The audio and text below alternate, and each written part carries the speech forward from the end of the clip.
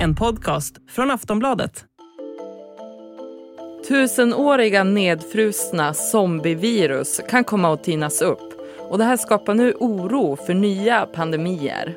NASA climate scientists are warning about the potential resurgence of so-called zombieviruses, or viruses that can come back from the dead.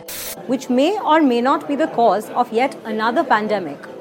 Ja, det kan låta som en apokalyptisk film som handlar om hur vi människor blir infekterade av gamla virus som väcks till liv igen på grund av de pågående klimatförändringarna.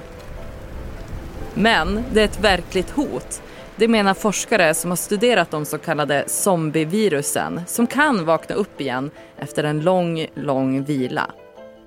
För att lära sig mer så jagar forskargrupper prover och det äldsta zombieviruset som har hittats är omkring 48 500 år.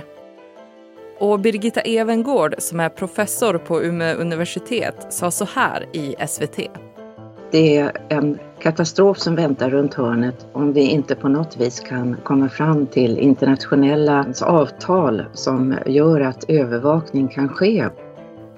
Vad händer när forntida virus väcks till liv i vår moderna värld? När kan de börja härja loss? Och hur oroliga behöver vi egentligen vara? Det ska vi prata om i det här avsnittet av Aftonbladet Daily. Jag heter Ellen Lundström. Dagens gäst är Jonathan Jeppsson, klimatkolumnist här på Aftonbladet. Och först måste vi reda ut, varför kallas de för zombievirus? Ja, det är ju inte för att vi blir zombies om vi skulle drabbas av dem, utan det är ju för att de då har överlevt fastän de egentligen borde vara döda. Det är väl populärt nu att kalla allting som återvänder från det döda för zombies. Så de här virusen har då legat nedfrusna i permafrosten under tiotusentals år och har nu väckts till liv. Forskare har liksom tinat upp dem och då kunnat studera dem en del av de här är så pass stora så de kan studeras i ett vanligt mikroskop. Och hur mycket ska man se det här som en domedagsteori eller som ett verkligt hot? Ja, man ska nog inte överdriva risken för att det här kan spridas. Även om det skulle liksom vara så att riktigt smittsamma virus vaknade till liv så ska man liksom inte överdriva risken. Det finns andra konsekvenser av klimatförändringen som är allvarligare utifrån vad man nu kan bedöma. Men alltså det som är den största risken är ju att det kan finnas saker där som vi inte känner till. Och i så fall kan det vara så, om det är på grund av att permafrosten tinar, att det blir väldigt varmt, så kan det ju komma fram virus som vi då inte har alltså som inte vårt immunförsvar riktigt är anpassat till. Ja, för det har ju snackats om att de här virusen kan liksom starta igång nya pandemier.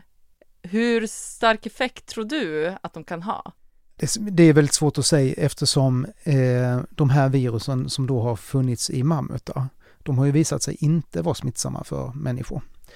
Så det man har hittat hittills har ju inte pekat mot att det finns någon fara just för oss, för den mänskligheten så att säga. Men det finns ju andra saker som är det okända som då liksom vi inte har någon kontroll över. Och det är klart att man kan inte utesluta att någonting skulle kunna bli riktigt allvarligt. Du sa mammutar. Är det något annat som de här virusen har legat och grott i? Ja, det är det ju. Dels är det ju renar och dels är det ju lik. För det är ju så att i Sibirien så finns det ju väldigt många renar som drabbades av mjältbrand för kanske 100 år sedan ungefär. Och där har det faktiskt varit så att en 12-årig pojke smittades av då mjältbrandsbakterier för 7-8 år sedan och dog av det.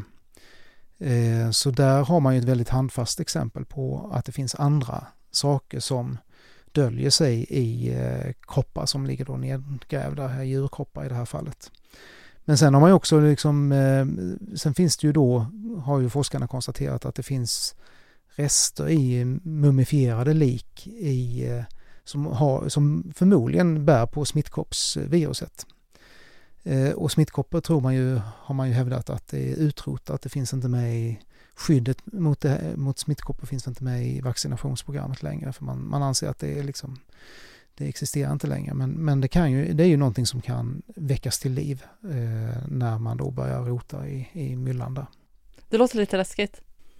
Ja, smittkoppor är ju ett jätteobehagligt virus. Det har ju grasserat väldigt mycket i just Sibirien. Och i slutet av 1800-talet så var det ju liksom flera stycken byar och samhällen där väldigt många människor dog av det här. Då begravde man de här människorna så gott man kunde i permafrosten där. Men i takt med att nu permafrosten smälter så börjar ju ofta begravde man där det gick att begrava människor i flodbankarna, alltså där det var liksom lättare att gräva. Men nu börjar ju de här flodbankarna att erodera på grund av att permafrosten tinar. Okej. Vad tror du att de mer kan föra med sig för infektioner på oss människor? Ja, det är ju det som inte går att veta och det är ju det som gör det så obehagligt. Hittills har man ju då mest väckt upp virus som infekterar amöbor och som inte är farligt för varken människor, djur eller växter. Men man tror ju då eller det finns teorier om att virus som då var verksamma för 50 000 år sedan kan ha dödat ett stort antal neandertalare som levde i Sibirien vid den här tiden. Men vad det är för någonting, vad det viruset är, eller om det nu var så, det har man ingen aning om. Och det är det som är grejen. Börjar man då gå djupt ner i Sibirien, i marken, av olika anledningar. Det kan ju vara så att man vill komma åt de naturtillgångar som finns där. Alltså att man vill gruvbrytning eller utvinna fossila bränslen och så vidare. Då ger man sig in i det okända. Och det är väl snarare det som är den stora risken än att vi vet vad som ska komma och kan skydda oss mot det. Vi ska prata mer om zombievirusens framfart och hur nödvändig bevakningen av dem är. Vi är snart tillbaka. I mars släpptes FN:s klimatpanel IPCC en rapport som visar att möjligheten att klara av 1,5-gradersmålet minskar. Vad har det för inverkan på zombievirusens framfart? Ja, men det är helt klart så att ju mer permafrost som smälter, ju mer frusen mark som smälter i Sibirien eller i Arktis eller de arktiska områdena, desto större är ju risken att okända virus faktiskt vaknar till liv. Och finns det då människor i närheten så löper de ju en risk att bli smittade. Och hur snabbt smälter permafrosten nu i jämförelse med tidigare?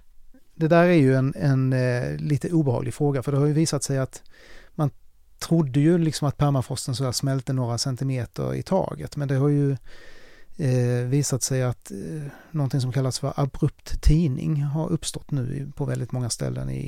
Alltså att det bildas en liten försänkning med vatten i, och i själva sjöbotten eller i den här dammens botten så går smältningen, eller tiningen ska man säga, flera meter om året istället för ett par centimeter om året. Så de här små dammarna kan man se på olika håll i Sibirien. Det är fullt av vattensamlingar och där under går då tiningen mycket snabbare. Och det är inte bra på grund av att då ökar metanutsläppen väldigt mycket snabbare och kraftigare än tidigare. Ja, för många forskare säger ju att det inte finns någon anledning för att vara för alarmistisk. Men samtidigt så finns en osäkerhet kring vad som kan komma fram om den globala uppvärmningen fortsätter. Hur viktigt är det att utvecklingen av de här virusen kontrolleras? Ja, det där är ju en svår fråga. För egentligen skulle man kunna säga så här: låt det bara vara. Alltså det hade ju varit det bästa sättet att införa någon sorts moratorium, liksom, där man säger att nej, det här, vi låter det liksom stanna i marken. Å andra sidan så, om nu klimatförändringen ändå pågår, så finns ju risken att det, även om vi låter det vara, att det på något sätt börjar spridas ändå. Så då är det bättre att hålla koll på det.